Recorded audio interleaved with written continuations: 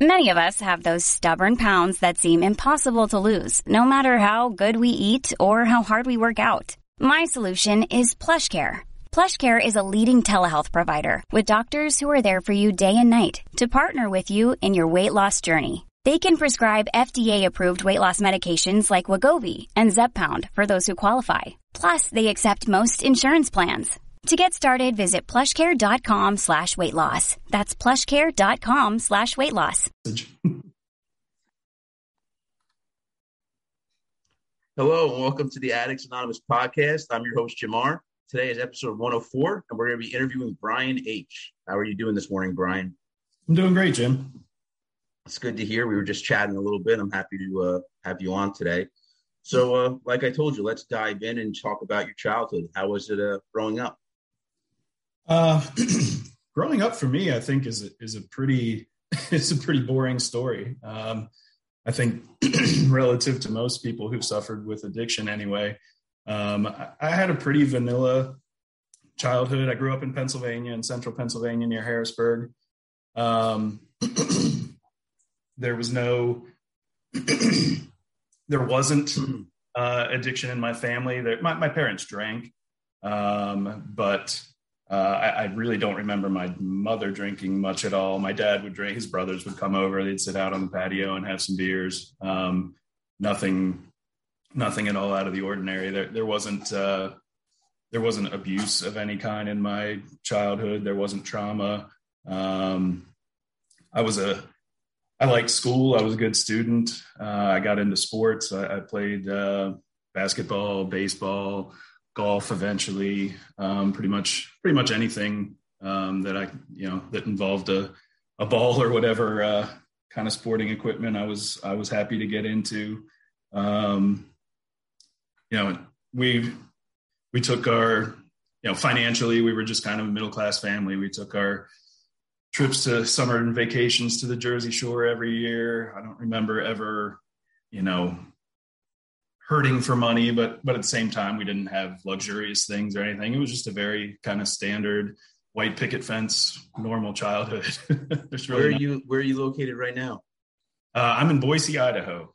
Okay, because I'm about 30 minutes from the Jersey Shore, 40 minutes. Okay, yeah. I live in New Jersey. We went to Ocean City pretty much every summer in my childhood. Stayed at a little place called the Hope Guest House in Hope Guest House. Jersey. Yeah. Yeah, like you said, I was actually talking with someone because now I just said it's episode 104, so I've done over 100 interviews, and you're on the rare side of the spectrum. It's very rare for us addicts to say, oh yeah, childhood was good. Mom and dad had a job and they did this, they did that, went on vacation. Very rare. Yeah, absolutely. I had an experience, an interesting, I think, experience. So I've been to rehab, I've been to residential treatment multiple times. And I had one experience where we were in a group session and the person leading the session asked us to think about when was the first time that you knew you were different as a kid? And people started sharing things and, a lot of serious vulnerability about, well, I knew I was different because, my mom was always drunk and I had to run the household. And I know that other kids didn't have households that were like that. And someone else would talk about, their experience of physical or verbal or even sexual abuse. And I'm sitting there going, God, the reason that I knew I was different was because I was smarter than the other kids. I could for them. And and I remember sitting there going, I can't say that. These people are sharing all these really difficult experiences. And my experience of being different was exactly the opposite. It was a positive experience, but I actually chose to say it. And it was really sort of liberating because someone else said, wow, I was sitting there thinking the same thing. I didn't have that difficult childhood. I had a similar experience where the way that I knew I was different was that I kind of, things were easier for me. So, yeah. You have brothers and sisters? I have an older sister, 6 years older. Me too. My sister's 6. Or wait, she just told me I was wrong. I think she's 7 years older than me. I've been saying my whole life she's 6 years older than me. She's like, no, I'm 7. So she's 7 years older than me. Yeah, my sister's birthday is actually the day after my birthday, so I like to say that I was her sixth birthday present. There you go. I don't think she appreciated that, though. No, wasn't a good present for her. No. Yelling and screaming. Right. So, when was the first time you were ever like exposed to, I guess, I want to say alcohol and drugs? I know you said your mom and dad drank growing up. Did they ever get drunk? I can't remember a time where I thought one of them was drunk. I honestly can't even. I'm sure that my mom drank, but I can't picture it actually as a kid. I can picture it as an adult. And my dad, like I said, what I picture of him drinking is Friday night, and one or both of his brothers would come over and they'd sit out on the patio and drink beer in the evening. But I don't remember a time where I ever thought, oh wow, he's had too many beers. He's someone different now. He's acting differently. That wasn't an experience I had at all in my childhood. What was your social life like? My social life, it was, we lived in a small town. A lot of my social life would have been like going to get on my bike and ride over to my buddy's house, and we'll play some basketball, or we'll ride bikes together, or we'll go to the pool, or that kind of thing. I think a lot of my social life definitely revolved around sports. I played Little League baseball was a huge thing. And then, I played Little League from from age 8 on up through, played high school baseball and everything. So that, and I got very into basketball as well. So a lot of my social life definitely revolved around sports. Friends would come over and play football in the backyard, or we'd go shoot hoops or whatever, that sort of thing. I didn't have a social life at all as a kid that involved alcohol. I didn't drink until, I think I had a beer or two when I was like a junior or senior in high school, but I didn't really drink, get drunk, until after graduation. College was really where I figured out how to drink. When was the first time you ever took anything? Was it like, did you smoke pot younger, or did you just, everything happen in college? I think the first time I could say for sure I had a beer, my one of my really good friends and I drove to Philadelphia to go to a U2 concert with my sister, and we had a beer or two before the concert. And I remember doing it, but I don't remember thinking, oh, I like this, or it's cool, or I want to do more of this. It was just kind of like, oh, everybody's in the parking lot drinking, and my sister's going to let me have a beer, so I'm going to have a beer or two, or whatever it was. That was the first experience. The first time I really got drunk was Beach Week. After graduation, we went, I guess, to Ocean City, Maryland. And, that's the goal. That's the purpose of Beach Week after you graduate from high school, is to go get drunk for several days. And I certainly did that. And it was a total mix of very good and very bad experience. I enjoyed the experience and the feeling of getting drunk, but I also got super, super sick and threw up like crazy and felt horrible, but, went and did it all again the next day too, because that's what you were supposed to do. So you, what was college like? You went to college? I went to college. I went to Virginia Tech. And I think I 100% expected to drink at college. That was I think that was the script or the narrative that I heard in my family, was that people go to college, and at college they drink. My dad went to Penn State and was in a fraternity, and my sister went to Penn State as well. And, I certainly heard about drinking escapades through both of them, and probably through other people in my family. And, I think that's just that's the stereotypical college experience, is you go off and you get a little wild and you party, and that's part of it. So yeah, right away, when I got to college, I think even before classes started, like we were there for orientation week or whatever. My couple buddies on the dorm hall were like, yeah, we've got some friends with an apartment. They're having a party tonight. Let's go. Yeah, absolutely. So sort of similar to that beach week experience. I remember going, drinking beer and playing drinking games. And I remember really like loving the feeling, like, wow, this is a great feeling. I feel like I've always been a somewhat introverted person, but I think the drinking, I felt like, oh wow, I can be a little more open. The whole, lowers inhibitions, right? And I remember thinking, oh wow, like there's college girls here, and I think some of them might even be interested in me. Like, that's really cool. So you read the Big Book? I have read it. Yeah. You remember the part where he's talking about the first drink that made him realize, he said, I have arrived. He felt like he had arrived.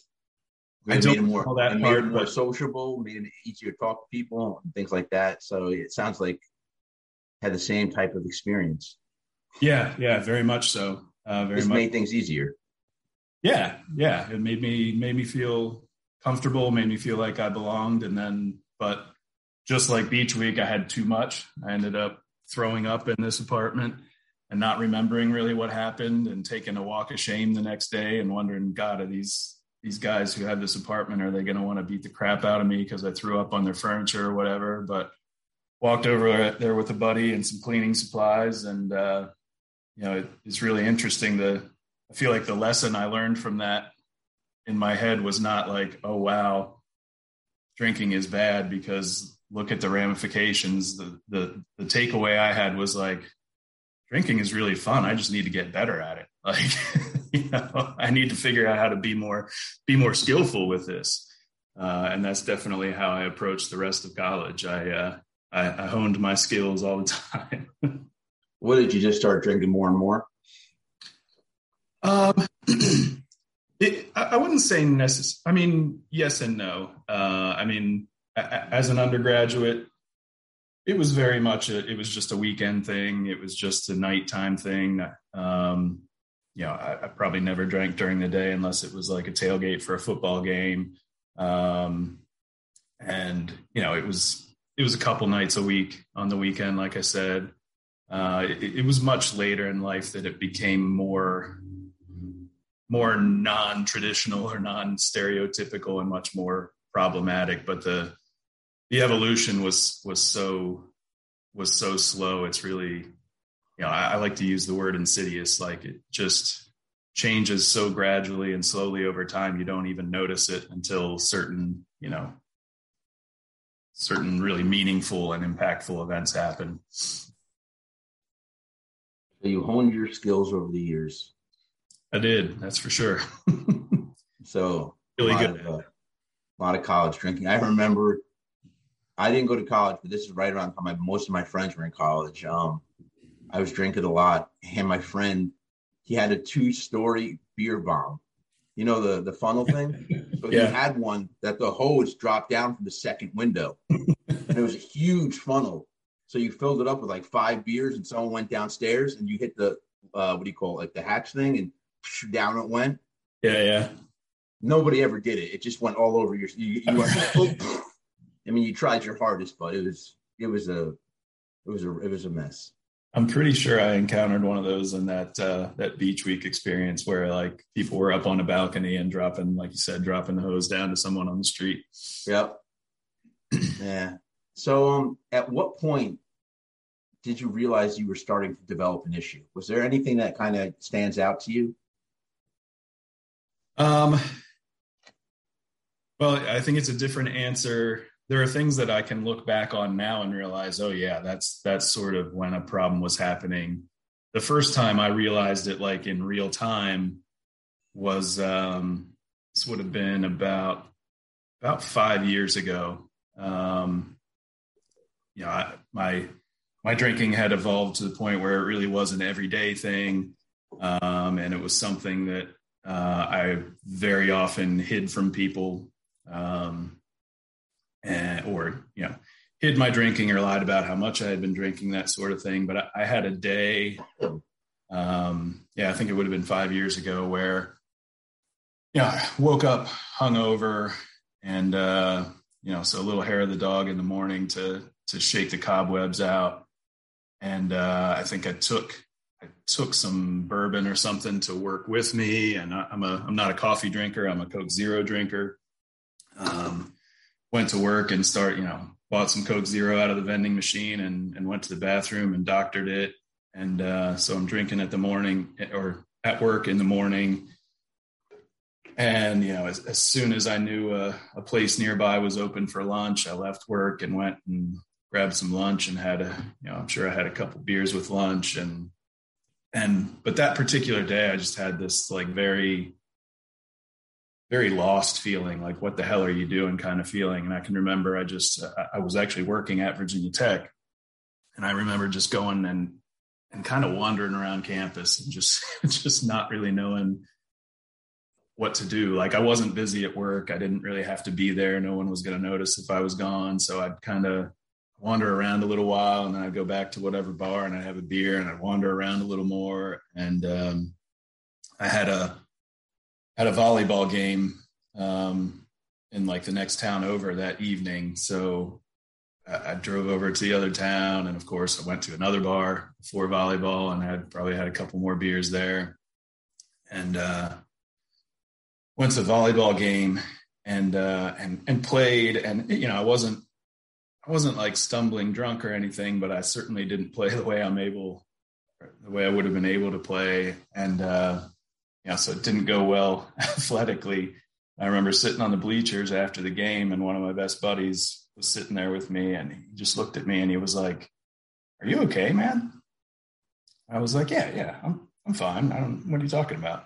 He was like, "No, are you okay?" It's like, "Yeah, I'm cool. Nothing's wrong."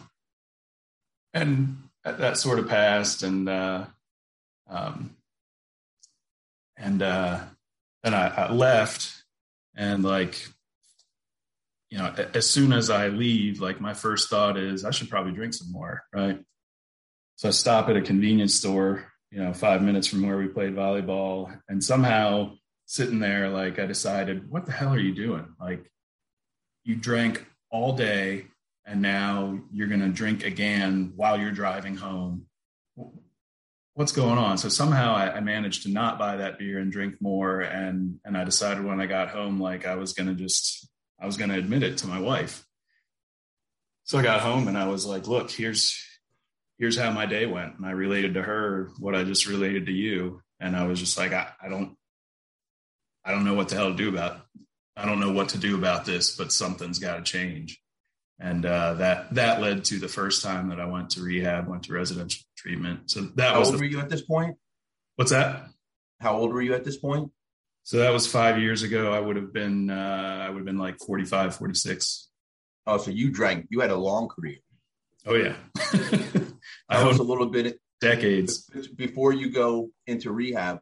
What was it? Did you have any escapades or anything that happened throughout those 20 years that were building up to it, you going to rehab? Like, what kind of things would you do? I drove drunk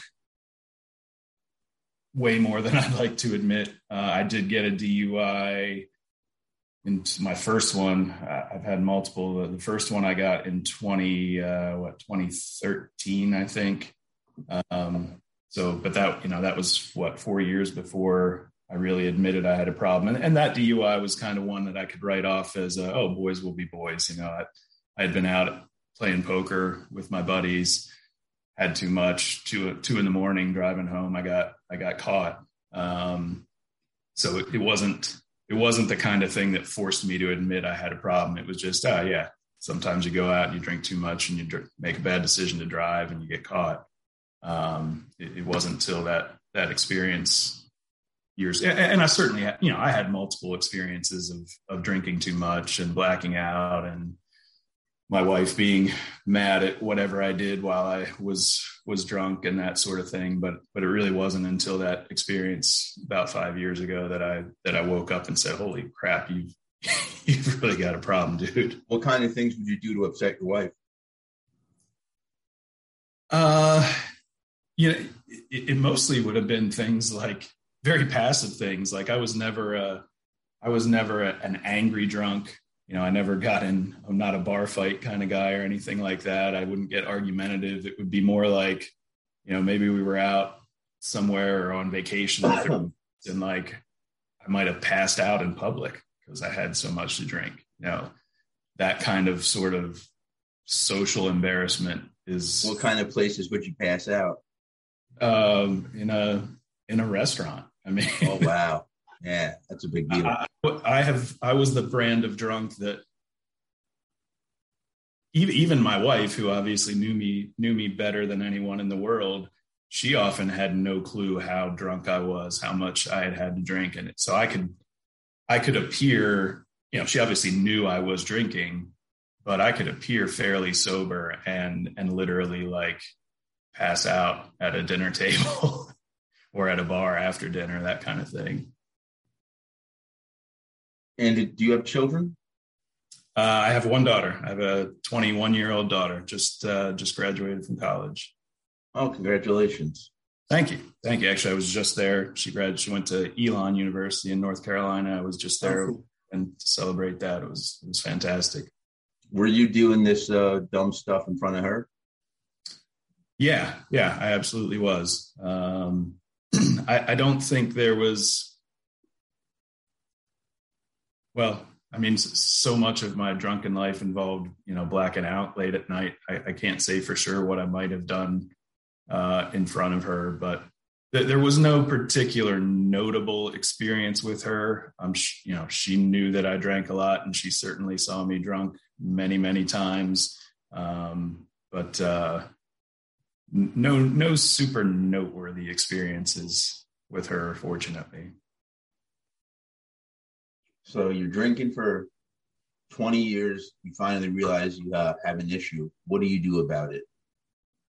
So I went to rehab. I knew something had to change. Something had to change big time. Like it wasn't a minor tweak to my life. This was clear. I was drinking all day, every day, basically.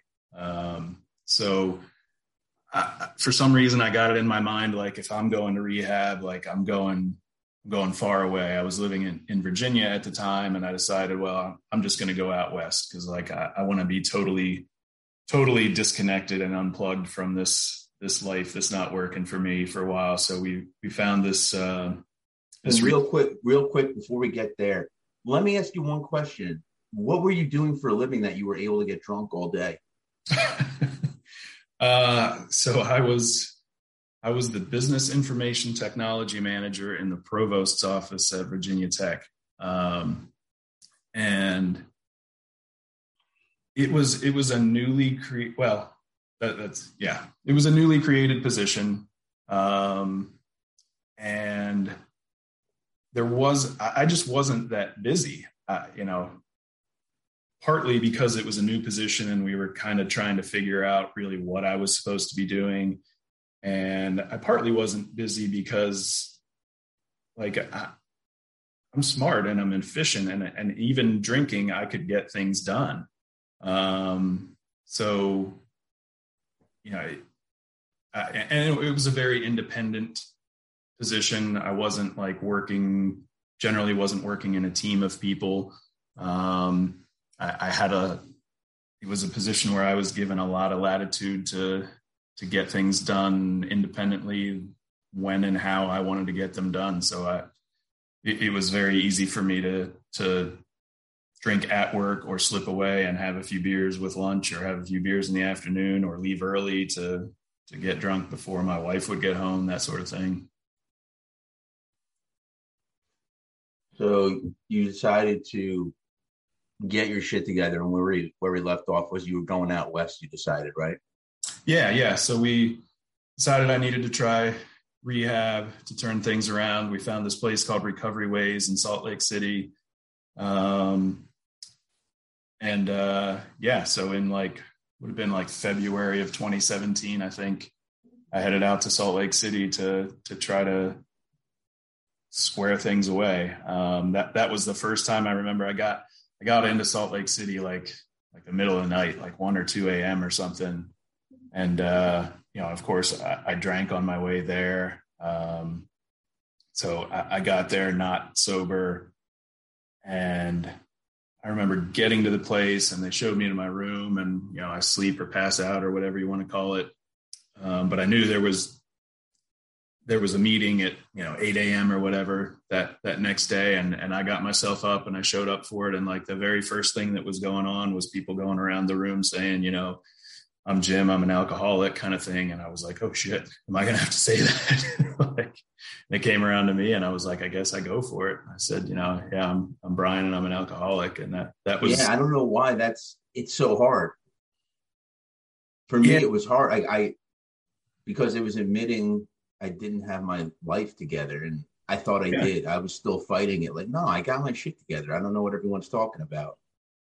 Yeah, even though I had gotten to the point where I was willing to fly across the country and pay thousands of dollars to go to a rehab. Yeah, you're right that there's something about saying that out loud in front of people that is really hard. I think for me anyway, it was a mix of like, wow, can I really, I've been a super successful and high achieving person my whole life. Can I really admit that there's something that I have like no control over or limited control over?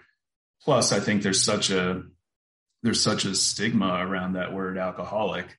I think, it's easy to picture that person as alcoholic goes with words like degenerate, right? And drunk and very negative sounding words. Like, can I really myself is that where I am? So yeah, I said it that morning, but I don't know that I believed it. I was just saying it because I'm the kind of person who wants to fit in with the crowd, right? That's kind of why I drank. I wanted to fit in with the crowd. So if everyone here is saying I'm an alcoholic or I'm an addict, like I'm going to say that too.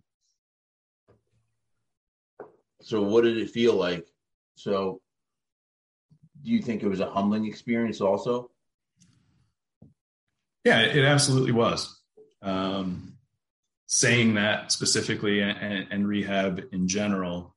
Although I think humbling was part of it. I think the best part of that rehab experience for me was figuring out that,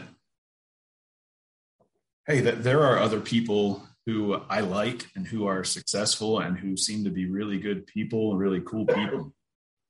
They're alcoholics too. Like, this is not the negative stigma that's associated with it. Like, it's not really true. These are people who are struggling in particular ways. And what was super eye-opening for me was, this was not a rehab just for people with issues with alcohol. It was any sort of addiction. And there were several heroin addicts there who I met. And I just, like, to me, like, drinking was one thing, right? Drinking's legal and it's socially acceptable and even encouraged and glorified. But like, to me, something like heroin, like, that was a totally different ballgame. But here I met these people who had been shooting that stuff in their veins. And I was like, oh my God, these are cool and smart and respectable people that I really, really like. Like, wow, this really can happen to anybody. When I got to rehab, these people were some of the most intelligent people I'd spoken to in a while.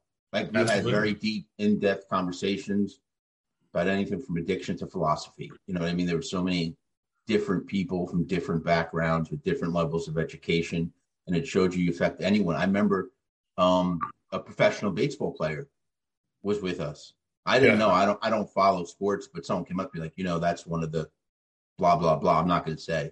But He said he plays professional baseball. And I remember the first night he came in, he was covered in piss. He peed himself. He was hammered. He was messed up on whatever else he was taking. Yeah. And just to see yourself, like, this guy's technically living the dream, because most people who want to be a pro baseball player, that's their dream. Yeah, absolutely. He got there. He's playing his dream, and it still wasn't enough to fill that void that we call addiction. You know what I mean? Yeah. Absolutely. I found that to be, I said to myself after that, I'm like, it could happen to anybody. I don't know why that hit me, but it did. Just because that guy was literally, quote unquote, living his dream. Yep. Yeah, you're absolutely right. It's it is something that doesn't discriminate at all. It doesn't matter how educated you are, how wealthy you are, what your race is, what your sexuality is. It can grab anyone and everyone. Yeah. So how was your rehab experience overall? That experience was good. I think in retrospect, while I knew that I had a problem and things had to change, I never bought into quitting drinking. I think I went through the experience with a mindset of like, okay, I'm a smart guy. If I just learn about this and if I just can better understand why I'm doing the things I'm doing, like I can learn my way out of it, right? I can get smart about it, and I can come out of this as someone who will be able to be a normal drinker, who can manage and moderate it. And so I didn't drink for a while. I don't remember the details after that experience. I was in rehab for about 30 days, I think. And I didn't drink for a while, but I sort of always had it in the back of my head, like I will go back. Like I never said it out loud probably until I think my wife and I were on a vacation, and we were gonna be going out to dinner with some people, and I knew like that was going to be uncomfortable for me. I knew everyone else was going to be drinking beer, and it was going to be uncomfortable for me. So I had a talk with her. I was like, look, I'm probably going to order a beer. If that's not going to freak you out. And she was cool with it. And so I had probably a couple beers with dinner that night, and that was all I had. And I did really manage and moderate my drinking for a while, but as I'm sure you've heard in many people's stories, that worked until it didn't, right? Like eventually I slid right back into the old habits and got back into it's every day and maybe all day kind of thing. So did you have to go back to rehab? I did. So I got my second DUI in, it would have been 2019. So a couple years after that first rehab experience, I got another DUI, and obviously the consequences are greatly upped for the second one. And I decided, all right, I don't remember exactly when or why or how I decided to go back to rehab, but that happened. I think I got the DUI in maybe February of 2019, and it took a couple months to make the decision that, I'm going to try rehab again. Because I think for a while I was like, shit, I've been there, done that. I tried rehab and clearly it doesn't work. Why would I go back again? But eventually, I think my drinking had spiraled out of control yet again to a point where I was like, okay, I think I don't know any other answer but to go somewhere where I won't be able to drink. And I think I got to the point where I really did start to think like this is killing me. Like it's either going to kill me because I'm going to go out and drink and drive and have a terrible accident, or it's going to kill me slowly by, destroying my liver or my brain or whatever. So ended up in rehab would have been like late April of 2019. How'd you do the second time around? Were you taking it more seriously? Yeah, I took it very much more seriously. I did have that attitude that like, okay, this is actually killing me now. This is not just something that needs to be managed. This is something that's literally life-threatening.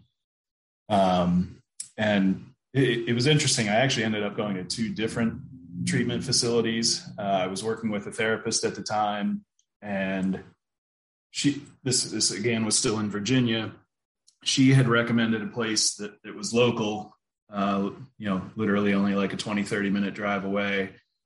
And she kind of said, if someone in my family, someone I really cared about, were in this position, that's where I'd tell them to go. So I was like, all right, that's the best endorsement I can get, I guess. So I'll go there.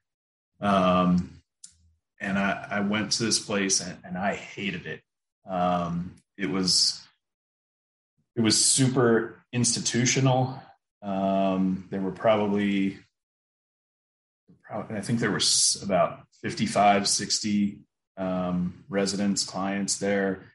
The overwhelming majority of them were 25 years old or younger. At this point I would have been I would have been like 47 or so, 48. So these were people half my age. Most of them had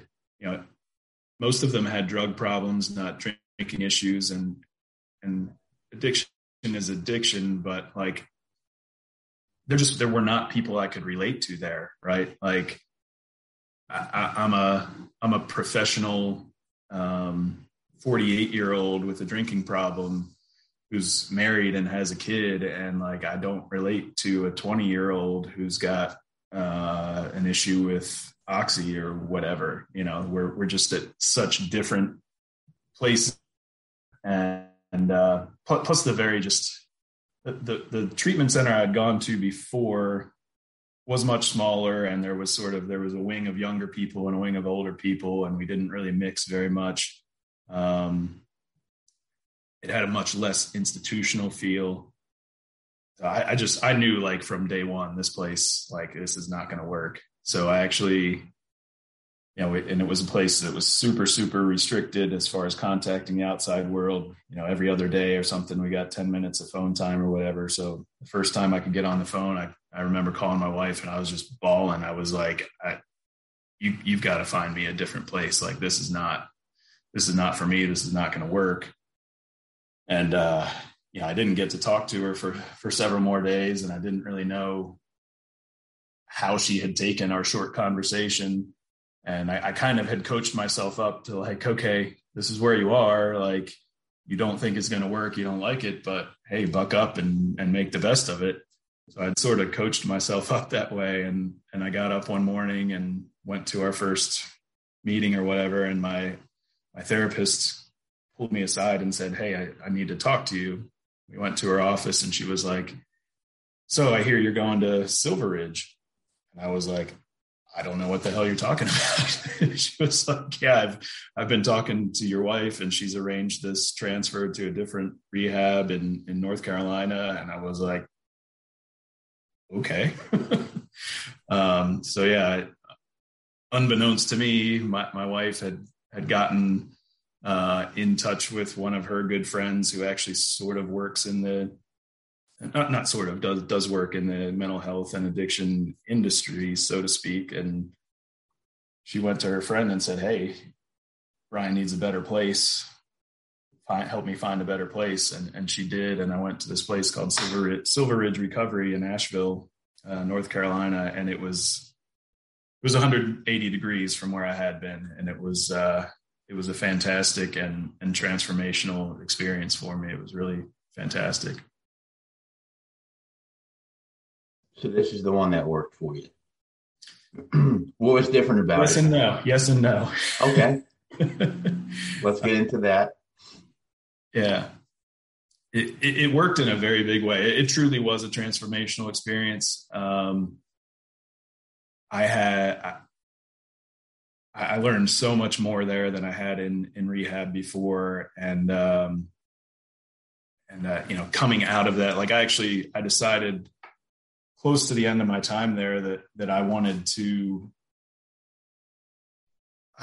share my story, and I wanted to be of service to others who suffered. And so I decided I'd written some poetry while I was there, and I had shared some early on with a few of the people I was close with, and they really liked it, and they kind of encouraged me to share it with everyone. And I write these poems and I'd share them when people would be like, oh my God, I need a copy of that. I want that. And so by the end of rehab, I had written this whole series of poems, and I was like, I think I could turn these poems into a book if I like they kind of tell a story on their own, but I could make each one a chapter, and I could lead off with a poem, and then I could write a chapter about what that poem was about, and then so on. So I wrote and published this book. Oh, awesome. Called Unabashed. Lift it up a little more. Yeah. So there you go. Yeah, totally plug that. Yeah. Where's it available? It's on Amazon. Amazon? Yeah, I self-published it through Amazon, so it's available there. We're going to talk about that after, because I've written a book and I'm just deciding on how to publish it. So definitely going to pick your brain after this. Awesome. But yeah, so I wrote that book, And, I was so much more committed to recovery and sobriety. And I, I had at that point the best times of my life for a while. But again, at some point, it would have been, well, I sort of experimented. I drank a couple times. So I was in rehab April, May, and I actually did IOP at the same facility for 3 weeks afterwards. So I was residential for 40 some days, and then IOP for 3 weeks. And for several months after that, I was sober and everything was great. But by November, I was might be nice to try some beer tonight, on my own somewhere. And I did that. And I actually didn't it was a couple times I did that, and it was just a one night thing. It didn't turn into anything more. And I made it through the holidays, and I didn't drink at all through the holidays. But by the time, really right as the book got published, I published the book in March of 2020, right when the pandemic really started to hit. At that point, I started slipping back into it, started sneaking alcohol at every opportunity, and it spiraled right out of control again. So how long did this next binge go on for? It wasn't really a binge because I had to keep it a secret. No one knew I was drinking. I was just, the nature of my life at the time was I was able to sneak it fairly often and hide it effectively. And then it blew up in kind of the most epic way possible. So I'm a car guy, and I had actually, over this prior few years, I had built my own car. So I built this called Factory 5 Roadster. It's a replica of a 60s Shelby Cobra. And I had built this car, and I decided it would be epic if I drove this car across country, and planned out a route, and was going to drive the car the whole way to the West Coast from Virginia and the whole way back. And I made it to Minnesota and got a DUI. Oh, shit. So third DUI, and that shit hit the fan hard and completely blew up my life again. So what happened this time around? So that pretty immediately and directly ended my marriage. I think at that point, my wife was that's the last straw. I've stuck with you through all this. She didn't know I had been drinking at all. And here I got drunk halfway across the country on this epic journey of mine.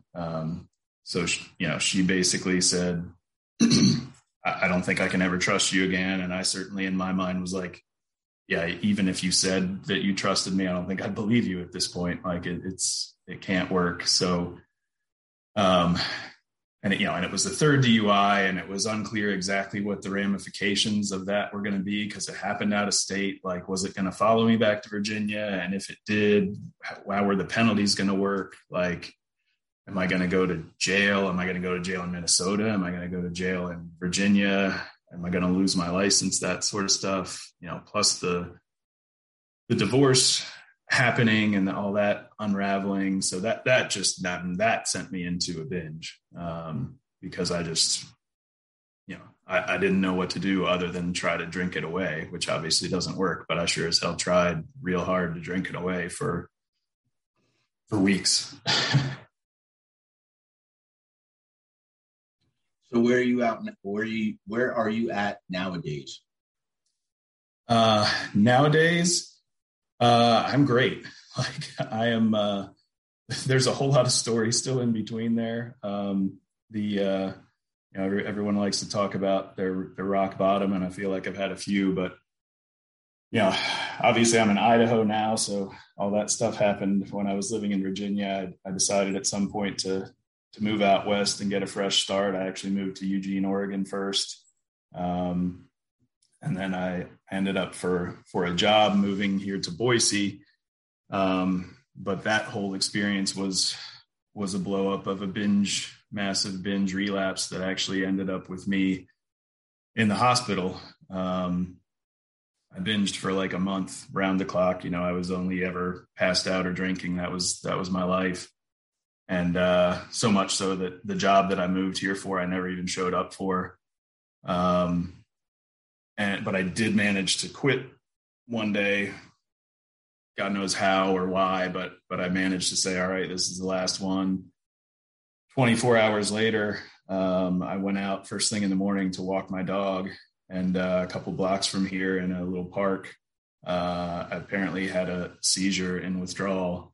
And fortunately, someone saw that happen and called 911, and I ended up with a long weekend in the hospital, detoxing and recovering from that experience. And that was the true bottom for me, and that turned things around. So that would have been early September of last year, of 2021.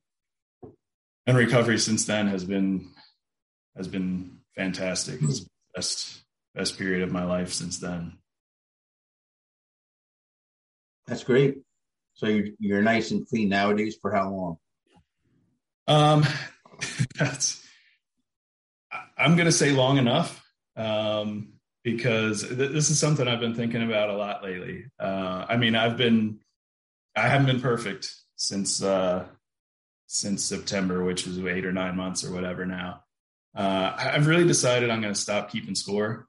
I think it's an unhealthy thing for me, because it's a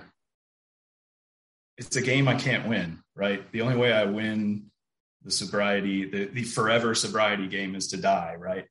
Like if my outlook is I have to stay 100% clean and I'm going to count every day, I think it just sets me up for feeling like a failure if I ever slip. So I'm glad that people do proudly proclaim their 100 days, 2,000 days, 2 days, whatever it is. I don't mean to say no one should say that, but it doesn't work for me. And I see too many people who it leads to such shame and dejection when they can't live up to that perfect measuring stick that I've decided I'm just not going to play that game. The last year I've been as sober as I've been in 30 years, and it's fantastic, but I'm not going to, how the days work out, that's my business. Yeah, absolutely. And everyone's recovery is different. I mean, for me, I don't know how many days. I know I'm over 2 years. You know what I mean? Like, so I'm kind of like you, because I find some people, I know, I'm hoping I never do this, but they get to a long enough period where they go, like you said, oh, maybe just one. I've been sober X amount of days. Right. Versus I don't know how long I've been sober. I'm just going to keep it up and I'm not going to drink. I do plan on never drinking again. My goal is it's not to say, okay, now I'm under control and I can drink control, because it ain't going to work that way for me. That's just, but everyone's recovery is different. Yeah. I guess the way that I look at it is I'm very much against absolutes like that. Like I don't think I've ever set a goal of I'm never going to drink again, because to me that's just, like I said, the only way I achieve that goal is to die. Right? Like, that's the only way I achieve never drinking again. And I don't mean to say to belittle that as a goal for you or for anyone. It's fine. Like you said, everyone's journey is different. But for me, like the focus is more like I just want to live a healthy life. Yeah. And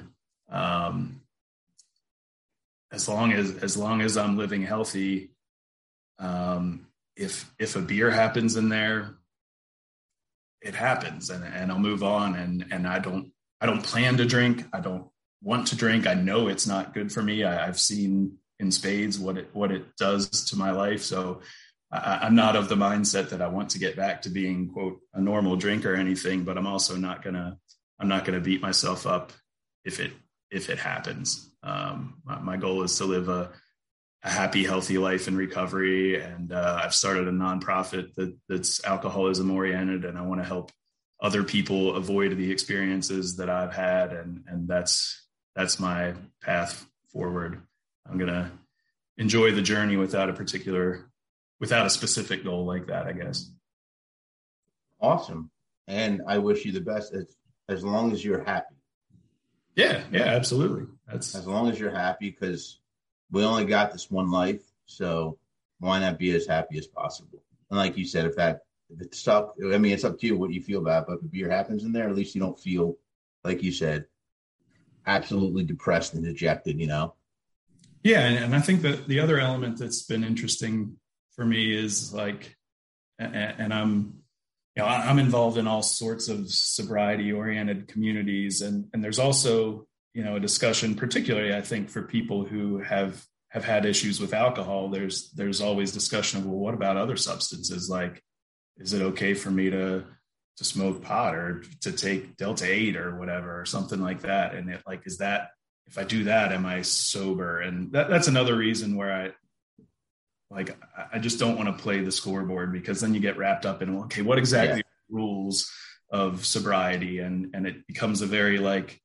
binary all or nothing game. Like you're either sober, abstinent, or you're not. And I consider when it comes to Delta 8, marijuana, stuff like that, there's nothing wrong with it as long as you're using it medicinally.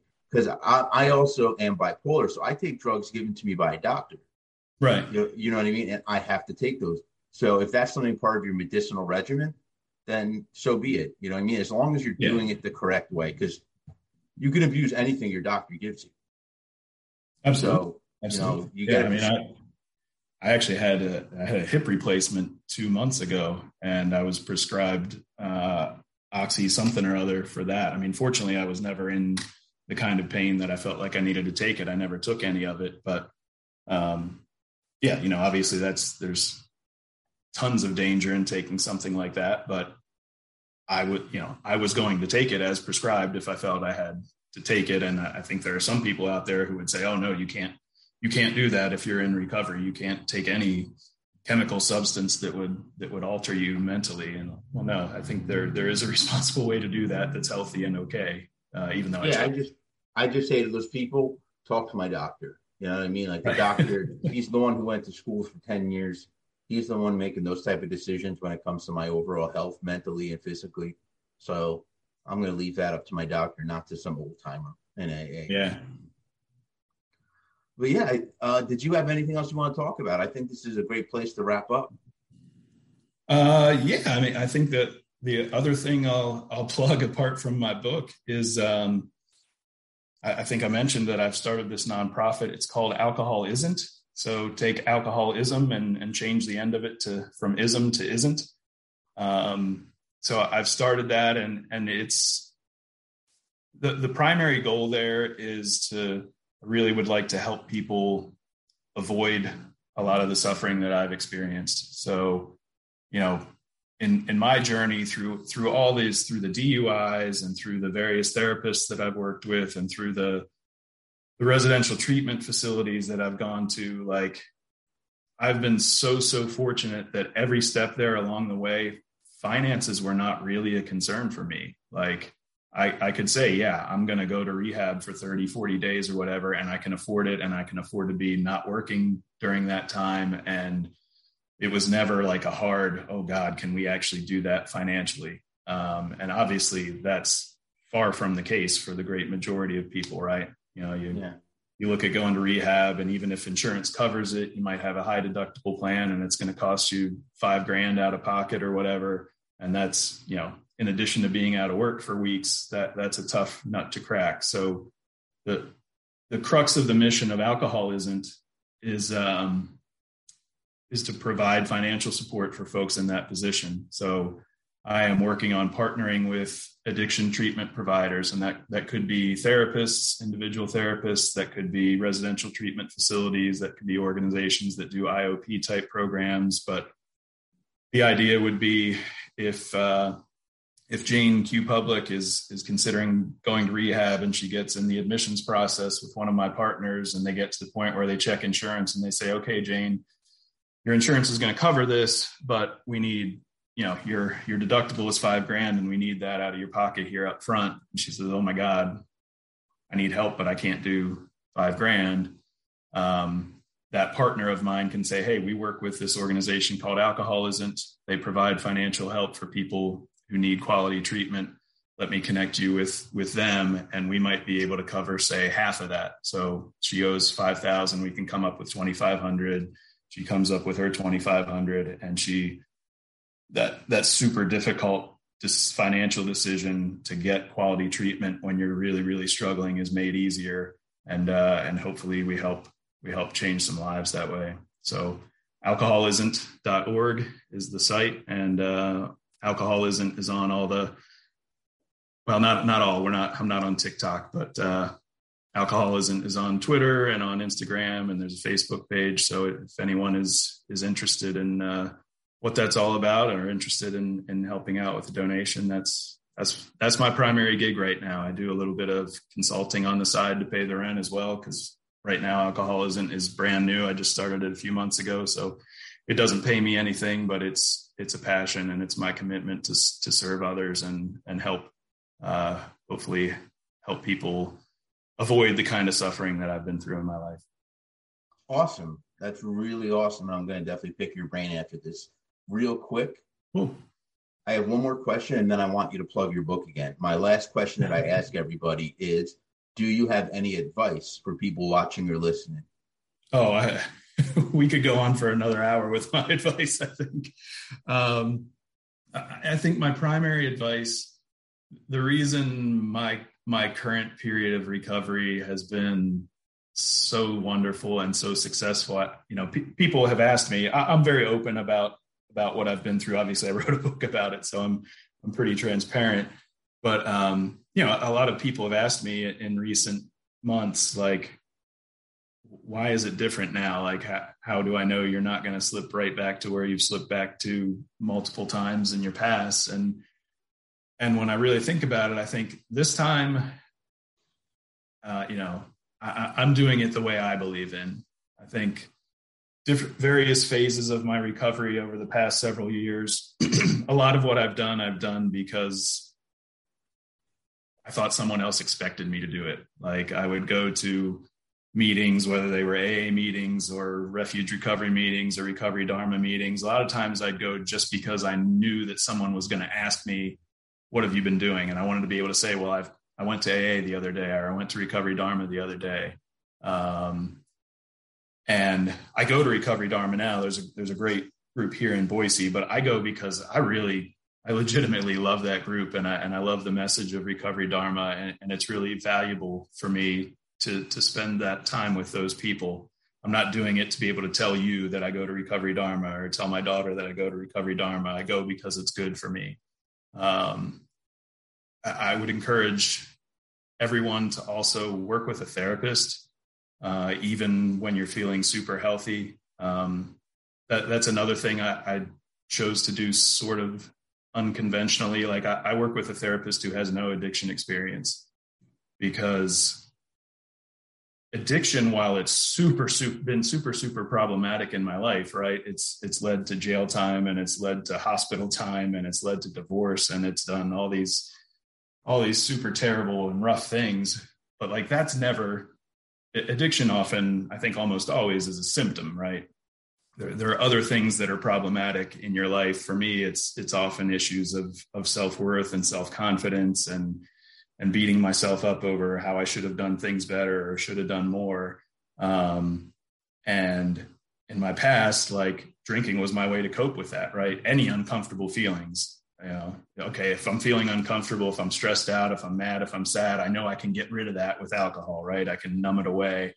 So I think the key for me in mental health is working with those issues of self-esteem and self-worth, so that I never feel like I have to escape it, right? Finding other coping methods. Addiction is just a symptom, so I want to get rid of the root cause problem so that I never have the symptom again. So I encourage anyone to work with a therapist. And I'm not suggesting that everyone go find someone who's not addiction oriented. Certainly there are fantastic addiction oriented therapists who are totally great and appropriate for everyone, but find the right one. There are good ones and bad ones, and the one that's good for me might not be good for you. And it's super hard to find that great relationship, but put some work in to find that relationship would be my advice.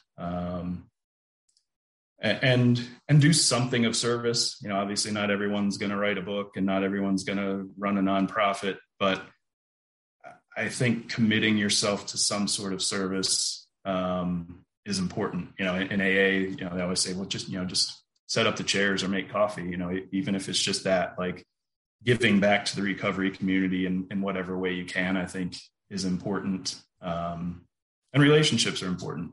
I had a therapist when I was living in Eugene who was fond of saying that connection is the opposite of addiction. And if I look back at the best periods of sobriety that I've had, one constant theme there is I had really good relationships going on in my life. Like I was well connected with my best friends.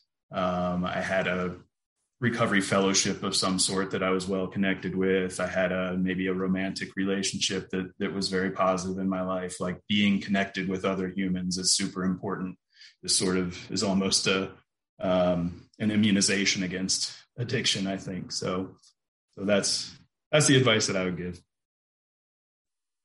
Great advice. Really appreciate you coming on today. I think this has been a great interview. Yeah, thanks for having me, Jim. I really appreciate the time. All right. Yes. So for everybody that's watching and listening, if you like what you heard and saw, go below and give us a like. Also subscribe to our channel. You can also find us on Twitter, Reddit, Instagram, Patreon, which is a free account there. You're going to have a lot of content uploaded. And I suggest going under the events tab, and you'll see that every night we do a nightly Zoom meeting, and you'll find all the sign-in information there. So that's all I have for today, and until next time.